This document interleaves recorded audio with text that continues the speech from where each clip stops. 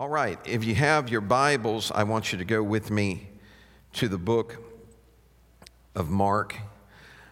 We're starting a series this week on faith. Everybody say faith. The unique thing about faith is the Bible said that to every man has been dealt the measure of faith.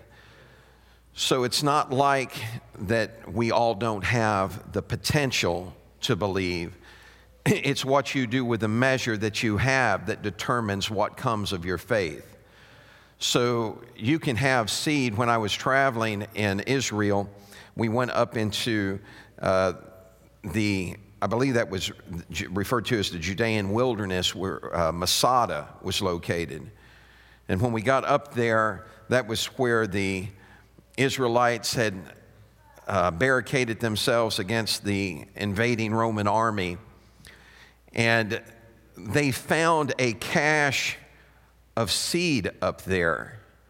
When they started excavating, they found a cache of seed that dated back to the time of Herod. So it had sat dormant for nearly 2,000 years. And when they planted it, something unique happened. It grew.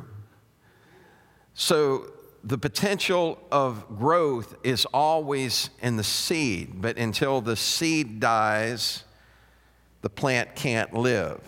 How many of you are dying to live today? You know what I'm talking about? It's like I want more of God and less of me, but for that to happen, I have to die out to me. So we're going to talk about faith.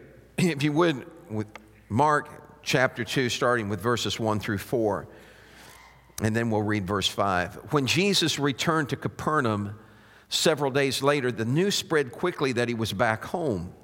Soon the house where he was staying was so packed with visitors that there was no more room even outside the door.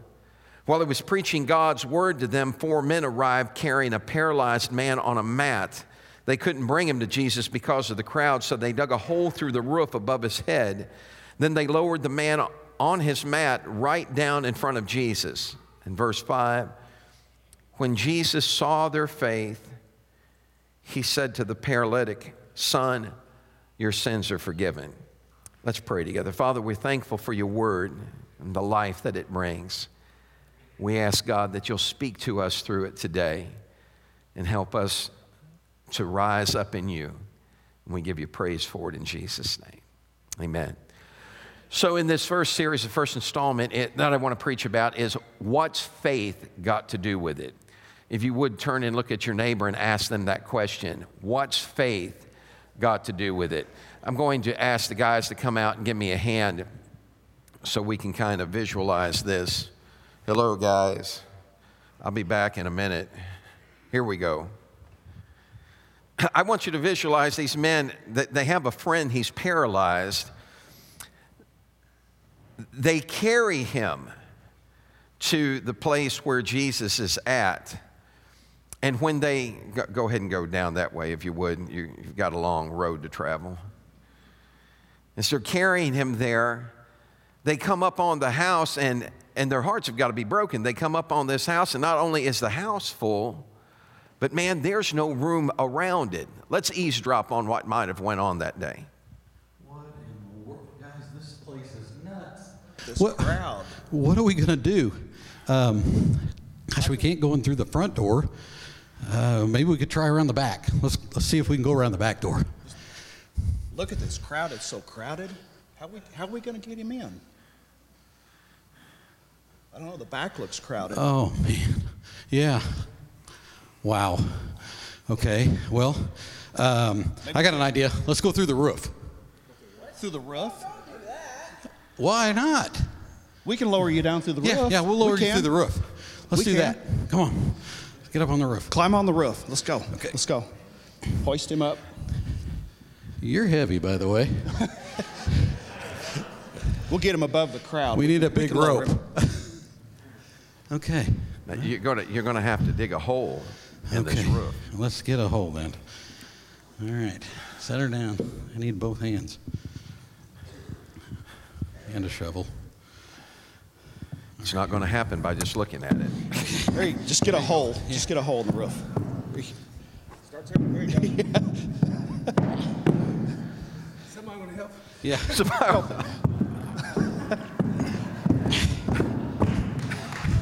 There's a hole. All right. Okay, let's lower him through that. Let's go. Here we go. Easy now. That's Easy. it. Easy. That's right. Just drop him. Just, your hand no, don't drop. Don't drop drop it. him. Don't drop him. Don't drop him. Just there you go. Give them a hand, would you? See, we read things, but we don't think about what that must have looked like to them. I want you to fathom you're inside a house and it's jam-packed. Jesus is preaching the word in that house. Now, if there's anybody who wants to hear preach the word, it's Jesus. And he is preaching the word, and while he's preaching the word, all of a sudden people start feeling something fall in their hair. Look, I know what that's like. I was preaching a revival down in Mississippi one time, and all of a sudden felt stuff falling in my hair. It was maggots coming out of the ceiling. God is my witness. A dead cat, if it's going to happen, it's going to happen to me. A dead cat. It was a possum, not a cat. A possum had crawled up in the roof of that church and died. There's a vent right over the pulpit. And I thought I felt something. And I noticed people's faces in the crowd going. And I'm trying not to, you ever try and keep your thought while maggots are falling from heaven? It wasn't heaven. I can tell you that was straight out of the pit. And all of a sudden I'm doing that and I'm thinking, what's going on? And finally the pastor just steps up, walks up and starts digging maggots out of my hair. And I decided I probably ought to find a different place to stand to preach.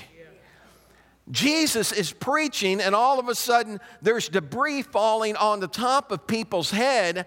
That I don't know who owned the house, but I'm pretty sure he wasn't happy with what was going on the roof of his house. He looks up, and these guys are digging a hole in the roof of his house. Now, most of the time, those houses had there would be sticks that were laid over each other, dirt, grass piled up on top. They're digging through it all. There had to be some type of material. Luke recorded that it was tile, that they started pulling back tile. And so they are determined to get him to Jesus. Everybody say, got to get him to Jesus. Now, let's ask a question here. What does faith have to do with that? Jesus' actions are directly connected to their faith. I want you to see what the scripture said. When he saw their faith, what happened? Here's what it said. When he saw their faith, he said.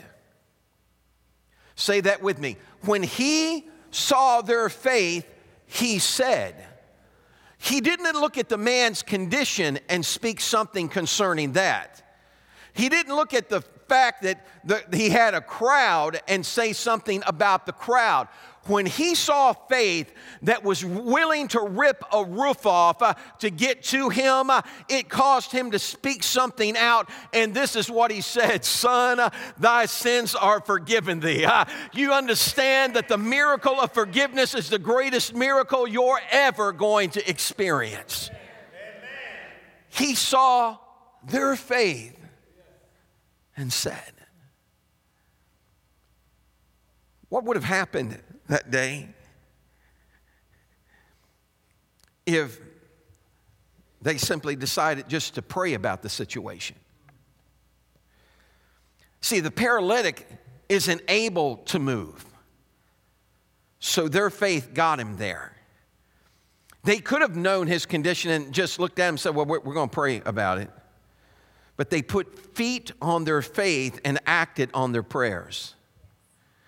Sometimes you've got to do more than just talk about it.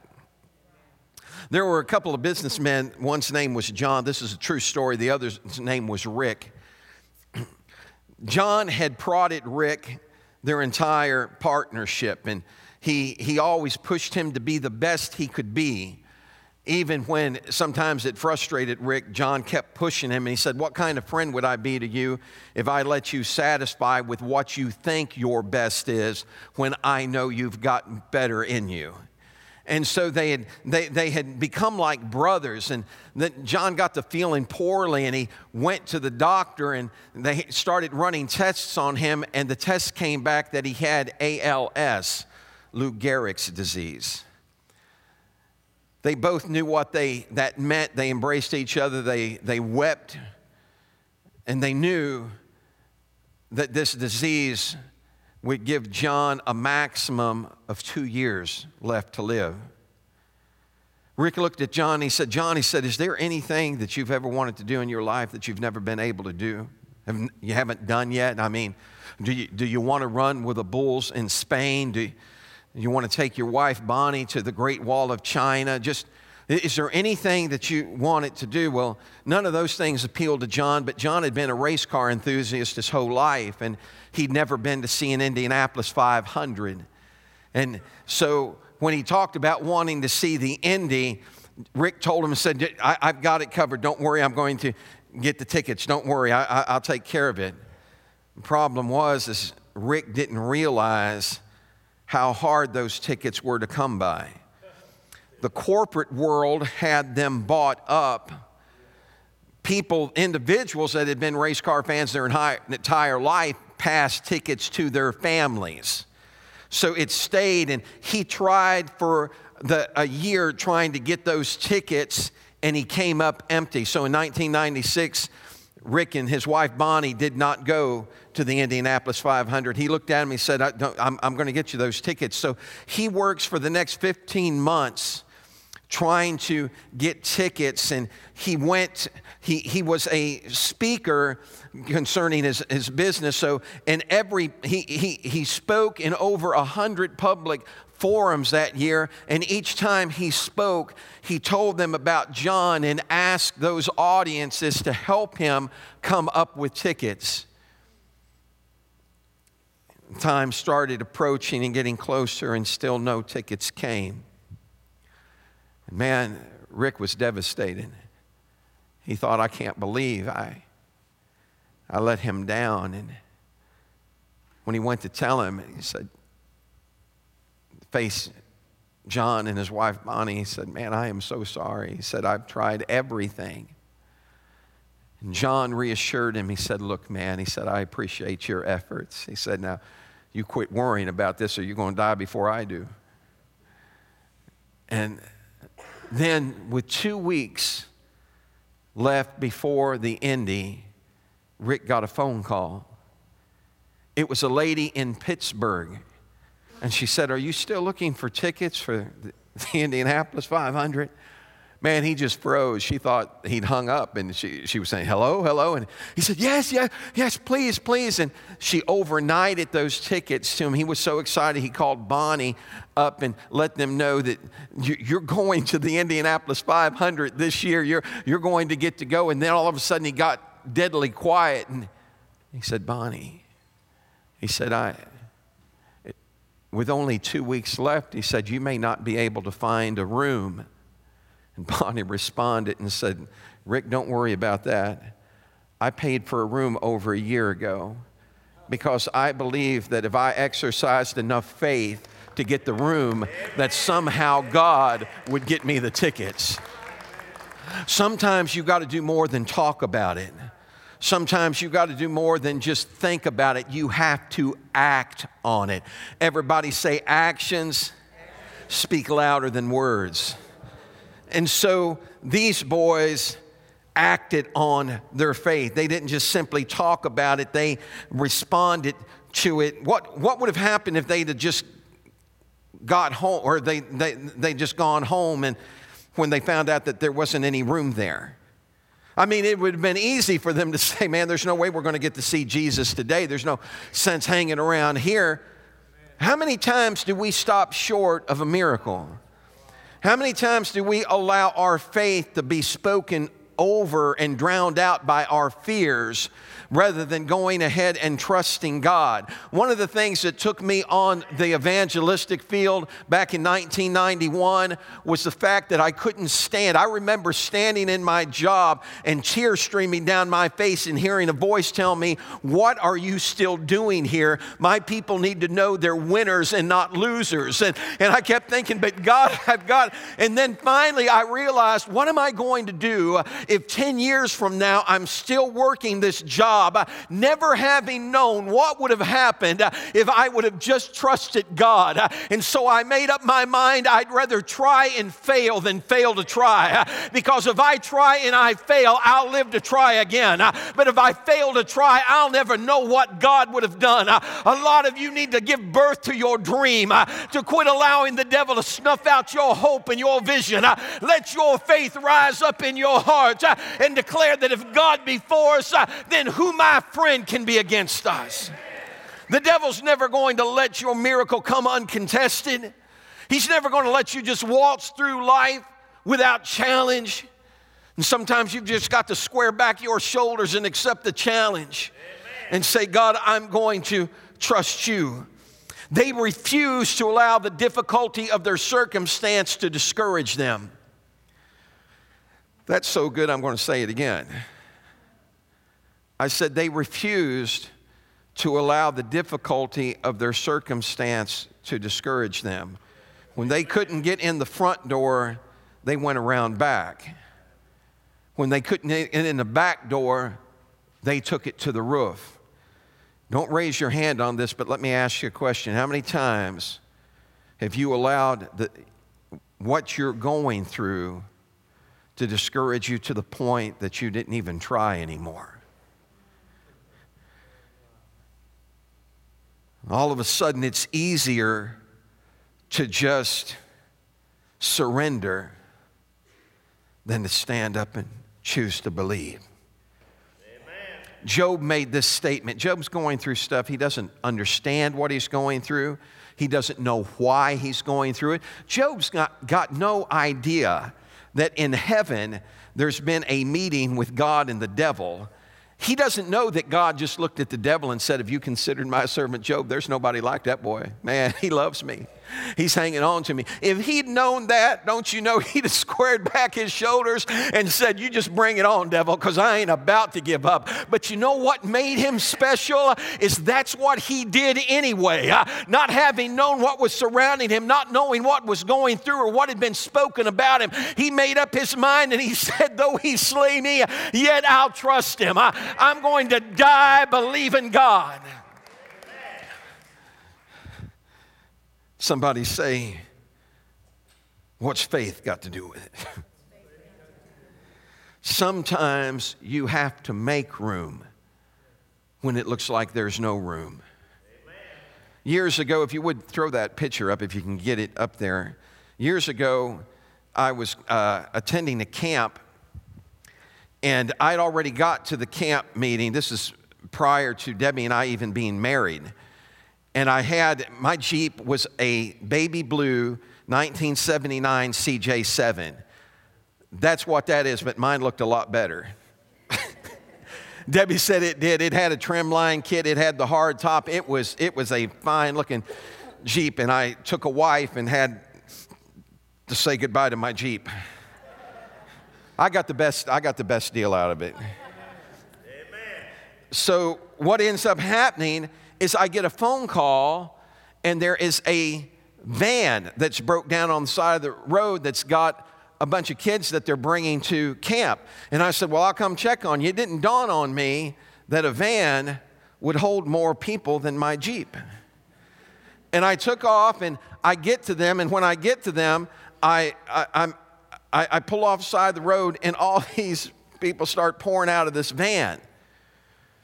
I put 15 people in that CJ7. Pull it up one more time. I want them to see that. I put 15 people in that van.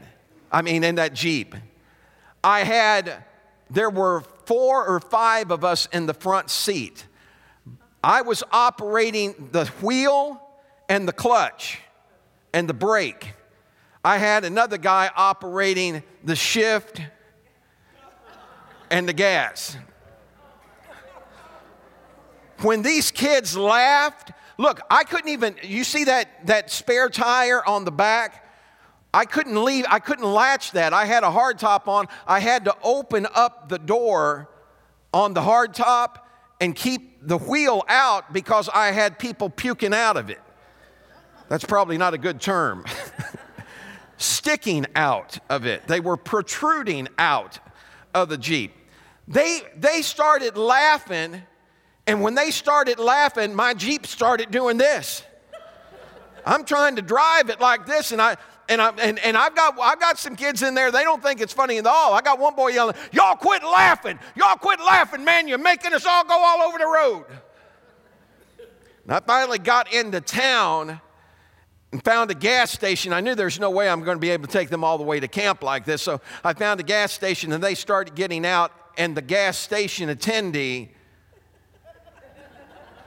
looked and started going.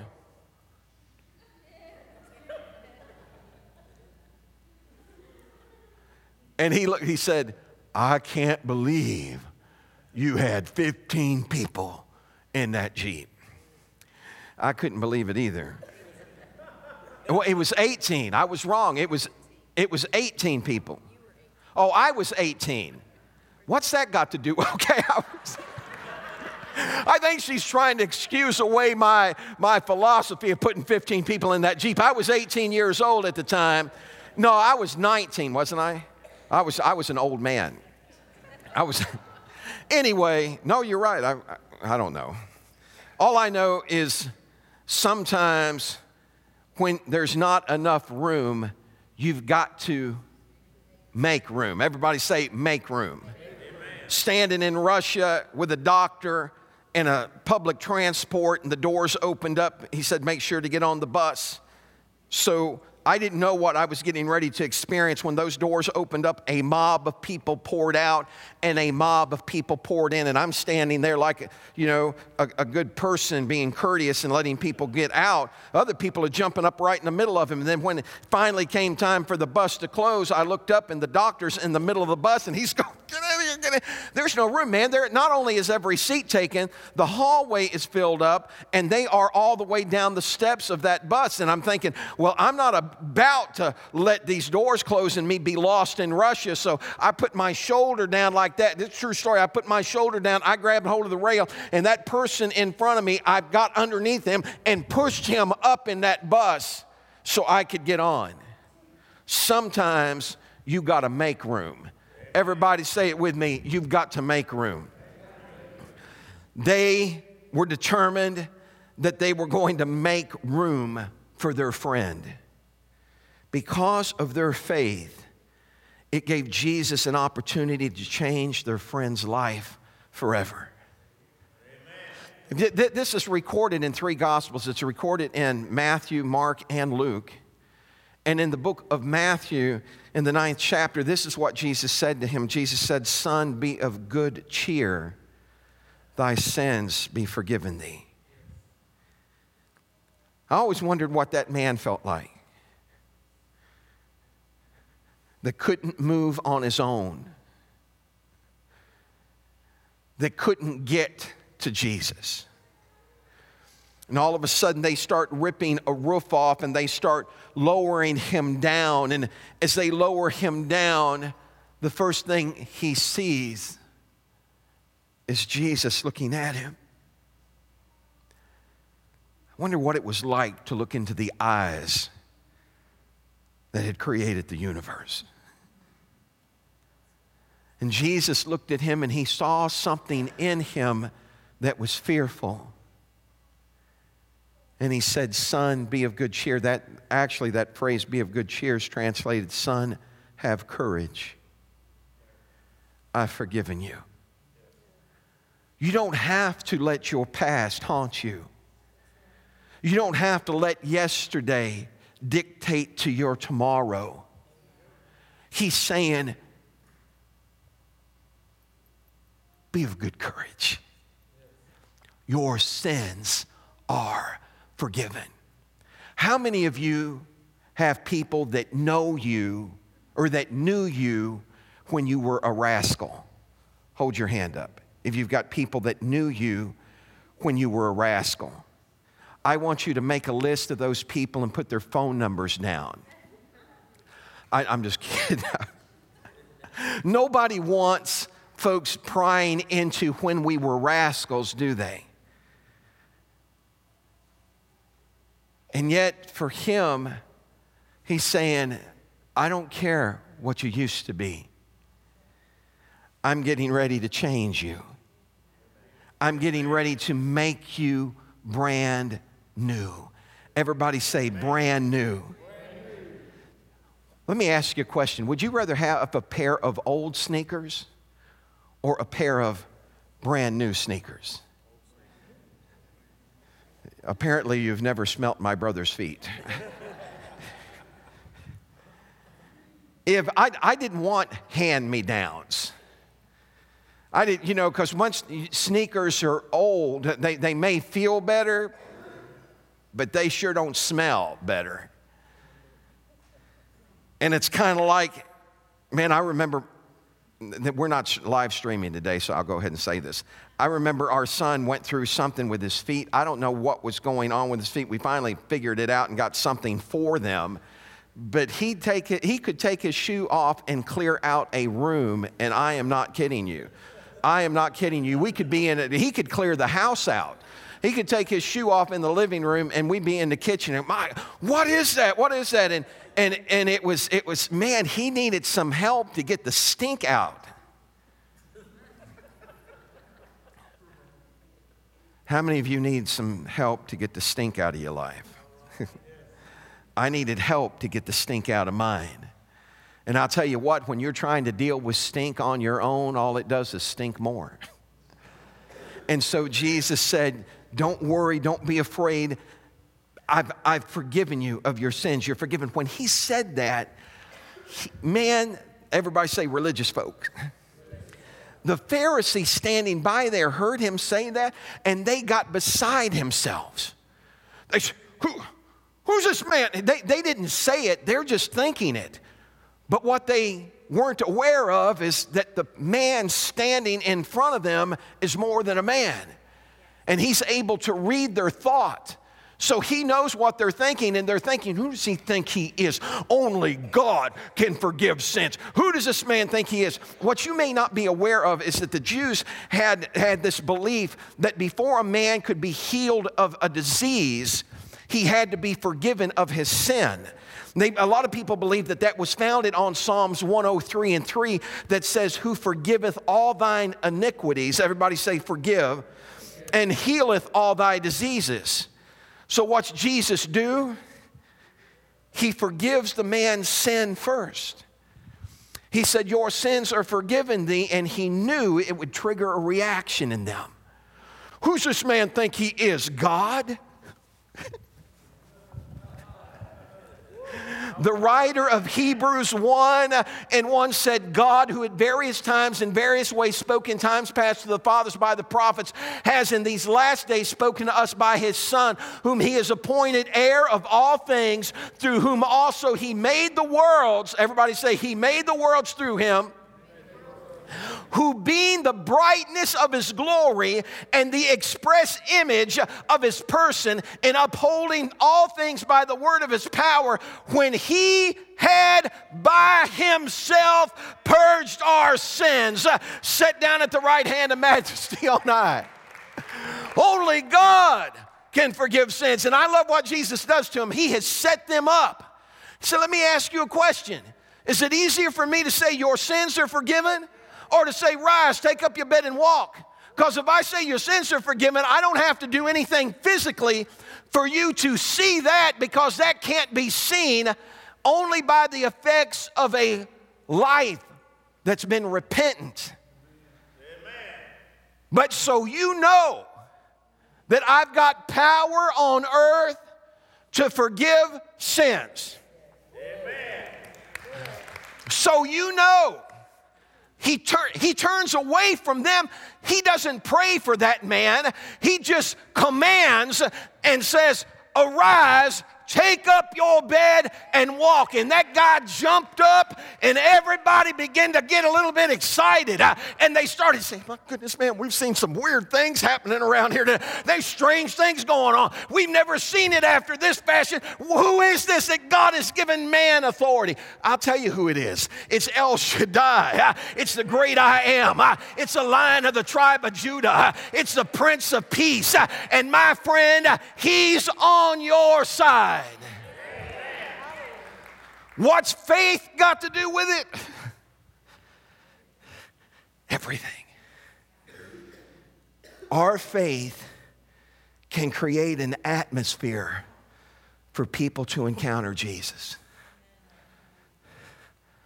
He saw their faith, and he said, your sins are forgiven. Our faith can create an atmosphere for people to receive Jesus. Our faith. What would have happened if that man's friends hadn't believed enough to make the journey? What if their faith wasn't strong enough to believe that if they made the effort, Christ would take care of the situation? What if they just decided to stay at home? Not only would the man still be paralyzed, he'd be lost. You need to understand the impact your faith can have on others. There's a man in England, there's a Welsh revival going on, and every morning I believe it was 4 o'clock, it was either 4 or 5 o'clock in the morning, they were meeting and having services. 5 o'clock in the morning. How many of you want to switch time?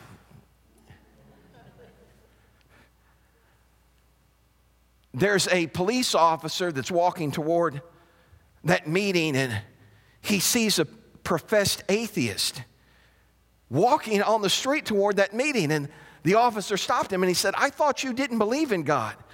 He said, I don't, but that man sure does.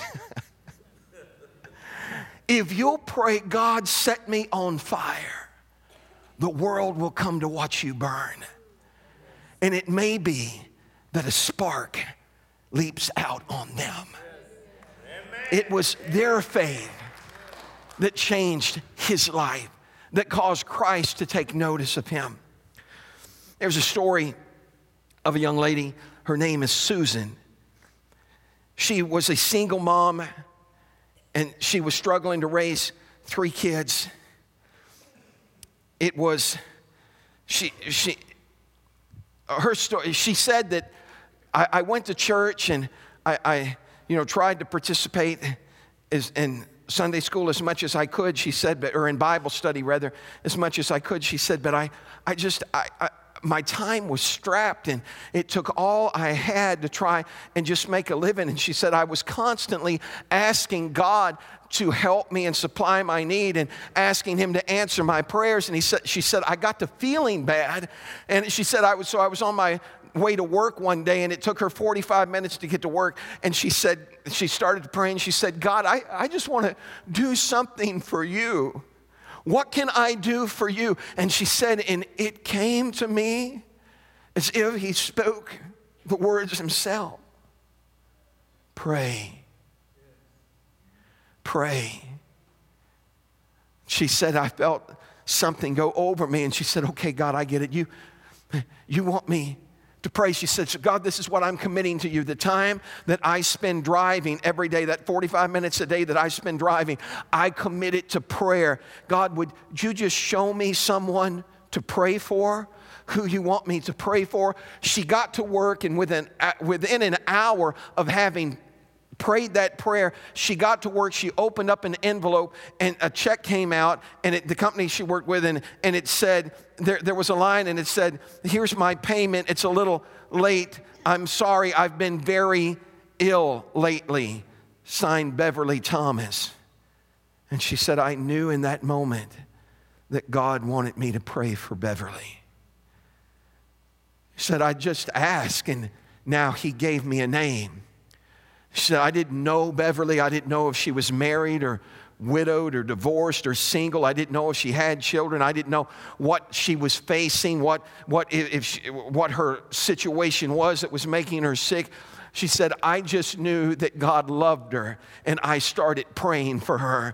Said, it seemed strange at first praying for someone I didn't know. Said, but the more I did it, said, something happened to me. And she said, I began to love Beverly, and I began to pray, God, comfort Beverly, Father. Give her peace and give her hope, Lord. Whatever it is she's facing, give her the strength to face it, Father. Give her what she has need of. Wrap your arms around her. And she prayed that prayer every day. And then she said, all of a sudden, I got this feeling that, I think it was in the spring, she said, I felt like I ought to send her a card. And she said, I knew I was running a risk because I had gotten her name from work. And if they filed a complaint against me, then I could lose my job. She said, but I was so sure that God wanted me to send her a note that she said, God, I just commit this into your hand. So she began to write Beverly notes. And her first note told a little bit about her and told how she came about praying for Beverly, that she believed that God put Beverly in her path and let her know that she was praying for her every day. And she kept sending the notes, but she never got any response. And she began to think, God, I'd like to hear from her, but she never heard anything from Beverly until January of 1992, the phone rang.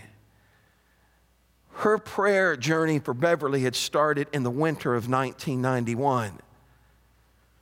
So she'd been praying for Beverly for a year.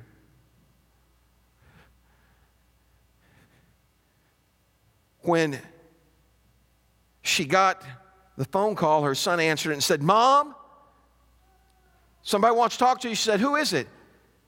He said his name's Bob Thompson. And she said, as I walked to the phone, I was thinking, Thompson, how do I know that name, Thompson? And it dawned on her.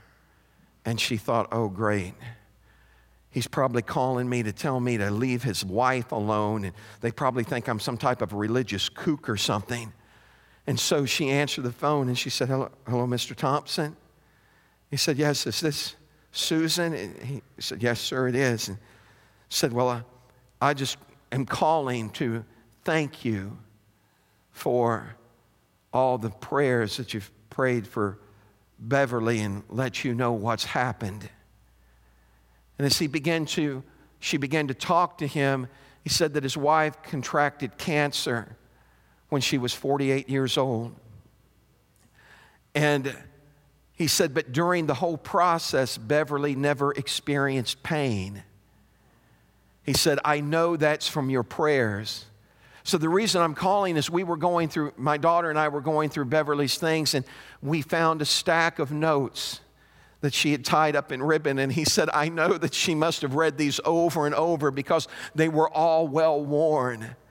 And he said that when the reason she never contacted you is shortly after that diagnosis, she found out she had brain cancer, and so she couldn't function right. She couldn't write anymore. It took things away from her. And he said, I just want you to know something. He said that before all this happened, our experience or our relationship with God was, we would go to church on occasion, just once in a great while. Said, but 2 weeks before Beverly died, she was baptized. And said, in the day before she died, she looked at me and she said, it's going to be okay because I'm going to be in the presence of my Heavenly Father. He said, I just thought you ought to know that. Amen. What if her faith hadn't been strong enough to send a note? What if she'd prayed but never made contact? Do you understand that God was using her? Her faith caused Jesus to say, thy sins are forgiven. Her faith caused that lady to go into the presence of God, surrender her life, and find that there's a life beyond this one. Her faith. Amen. What about your faith? Who are you carrying with your faith into the presence of God? Your faith can make all the difference if you just speak it out. Debbie, on more than one occasion, ministered to someone. We would find out months later that just a few weeks after she ministered to them, they died. But her ministering to them caused them to step into the presence of Jesus. And he said, you don't know the impact your life has when you allow your faith to speak. When you allow your faith, and don't misunderstand what I'm saying, because prayer is the foundation of everything. But when you allow your faith to take you further than just your prayer closet, when you allow your faith to send a card, to make a call, to reach a hand out to a stranger, your faith. I had people that I met years later, and they said, do you remember me? And I said, I was in a meeting, and you preached this message, and God is my witness, I could not remember preaching the message they said I preached. And they said, that changed my life. Your faith. Amen. Folks, I want you to hear me. It's not about us. It's all about him. And if we choose to believe, what's faith got to do with it? Everything. Everything. Think about this, and I'll leave you with this thought. I'm going to ask you if you would to stand with me. What would have happened there that day if the Pharisees would have believed? What would have happened if when the Pharisees heard him because he was preaching the word of God, and faith cometh by miracles? No. Faith cometh by hearing. And hearing what? The word of God. What if the Pharisees that day would have chosen to believe? Because faith is a choice. Believing is a choice. Just look at the thieves on the cross. They were both cursing him when it started. But in the process of him hanging there, one of those thieves' hearts changed. And he made a choice to reach out and say, remember me when you come into your kingdom. Amen. His faith carried him into the presence of Christ. And Christ responded, today you'll be with me in paradise. If those Pharisees had believed, they could have been saved. So it's important that when we step into his presence, we bring a believing heart rather than a critical spirit. Amen. Lord, I choose to believe. I'm going to ask you, if you're in this place today and you've got a need or you don't know him, you may be coming to church and you may have come to church for a while, but if you've never said yes here, if you've never taken the time to say, Jesus, come into my heart, Lord, forgive me of my sins, the virtue of you coming to church isn't going to save you. No more than pulling a garage in a car fixes the car. The mechanic has to get under the hood. He has to do repair work. And that's what happens when we open our heart to Christ, the master mechanic. And I don't know if he's ever been called that before, but the master mechanic goes to work, and whatever's messed up, he begins to adjust and fix. And the truth is he just gives us an overhaul, because that's what we need, isn't it? That's what we need most. I choose to believe. I'm going to ask you to ask prayer partners to come and stand with me. While they're doing that, there's a lot. How many of you have ever seen the movie The Santa Claus? In the movie The Santa Claus, there's a line that I believe they plagiarized. I'm not saying it was from me, but I'm saying I was saying it before it ever showed up in the movie, and I'd heard it before it showed up in the movie. But I thought, isn't that something that they use that line in that movie? And it's when Tim Allen is at the North Pole and he's looking out the window and he said, oh, this is all wonderful. He said, is that a polar bear down there directing traffic? And he's looking and he turns around to whatever that elf's name was and he said, you know, it's all wonderful. He said, I'm seeing it, but I don't believe it. And here's the line. She said, seeing isn't believing.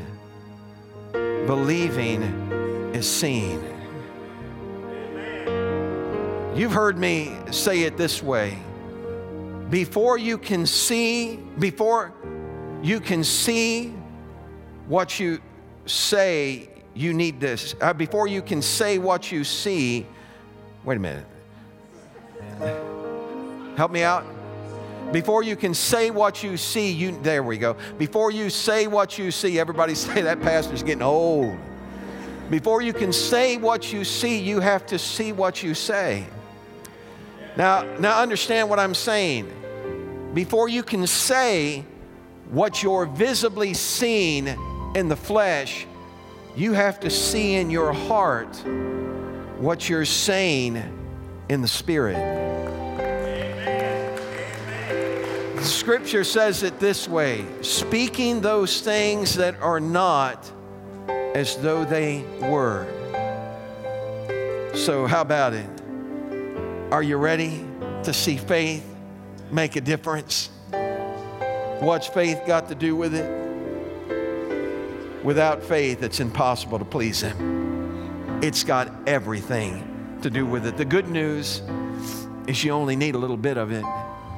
And if you'll plant it, it'll grow into a tree that everybody will come and lodge in. Just a mustard seed full of it changed the world. How about it? Are you ready to plant some faith today? Right before we invite you to come up for prayer, I'm going to ask James to come up. James Washburn, he showed up. Everybody give him a hand as he's coming. James showed up last Saturday, I believe it was, at the church and was walking around looking for someone. I came out and saw him in the hall and we sat down and talked, and James began to share his story with me. Come a little closer, please.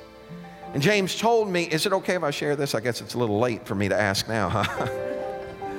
But James told me about suffering a stroke about 10 years ago, and he's consistently believed God, that God would give him his mobility back. Now, he came, he said, I felt like the Lord was telling me I needed to come to this church, and here's what I'm saying. James's faith did more than talk about it. He acted on it. And every day, God's strengthening him. I believe that. I believe that every day, God's giving him back something he didn't have. I want you to believe it with me right now. Would you do it? As you stretch your hands toward him. Matter of fact, is it okay if I share this, Ray? I talked to Ray today, and he was telling me his wife also had a stroke. And it was left side? Right side. Right side, she hasn't had any mobility and you know, in her very limited mobility in her right side. And he said this week, he said her right side started hurting. She hadn't been able to feel anything there. So everybody say pain is good. Something I learned lifting weights, pain is good. Extreme pain is very good. No pain, no gain, no good. I want you to hear me. Your walk with God, you're going to go through some stuff. When it begins to hurt, raise your hands to heaven and begin to thank Him. because he's getting ready to work something out in you. We're going to pray for James right now. Stretch your hands this way. Father, I thank you, God, for what you're doing in James. Thank you, Father, for a hand that reaches beyond the hand of man. For healing, Father.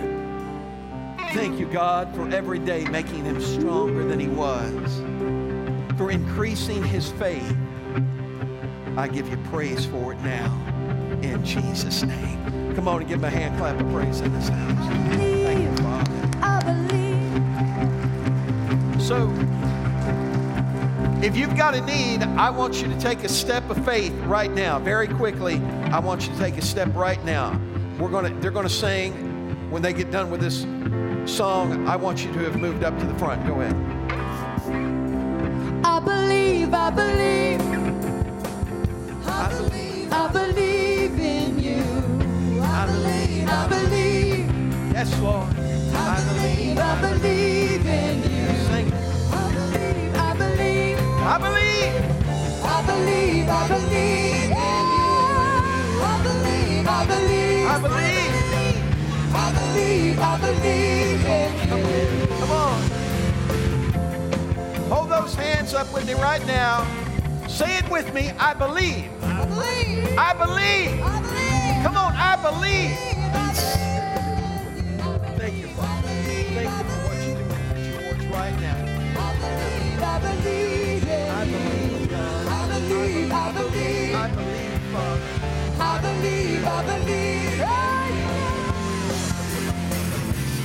I believe, God. I believe, I believe in you. I believe, I believe. I I believe. believe, I believe in you. I believe, I believe. Thank you, Jesus. I believe, I believe in you. I believe, I believe. I believe, I believe in you. Through you, I can do anything. I can do all things. Thank you. 'Cause it's you who gives me strength.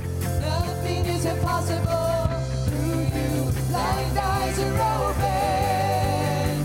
Strongholds are broken. I am living by faith. Nothing is impossible. I believe, I believe.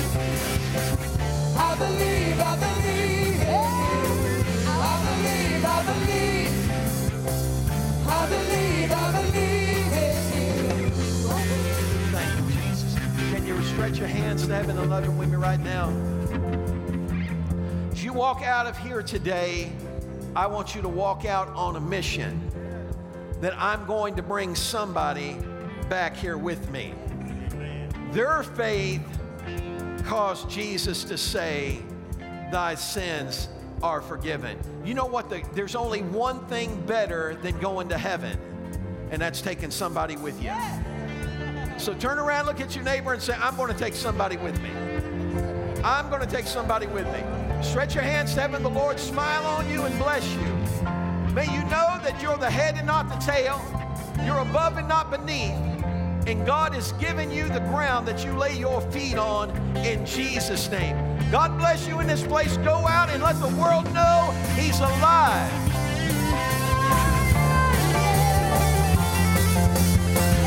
I believe, I believe. I believe, I believe in you. I believe, I believe. I believe, I believe in you. I believe, I believe. I believe, I believe in you. I believe, I believe in you. I believe, I believe in you. Through you, I can do anything. I can do all things. 'Cause it's you who gives me strength.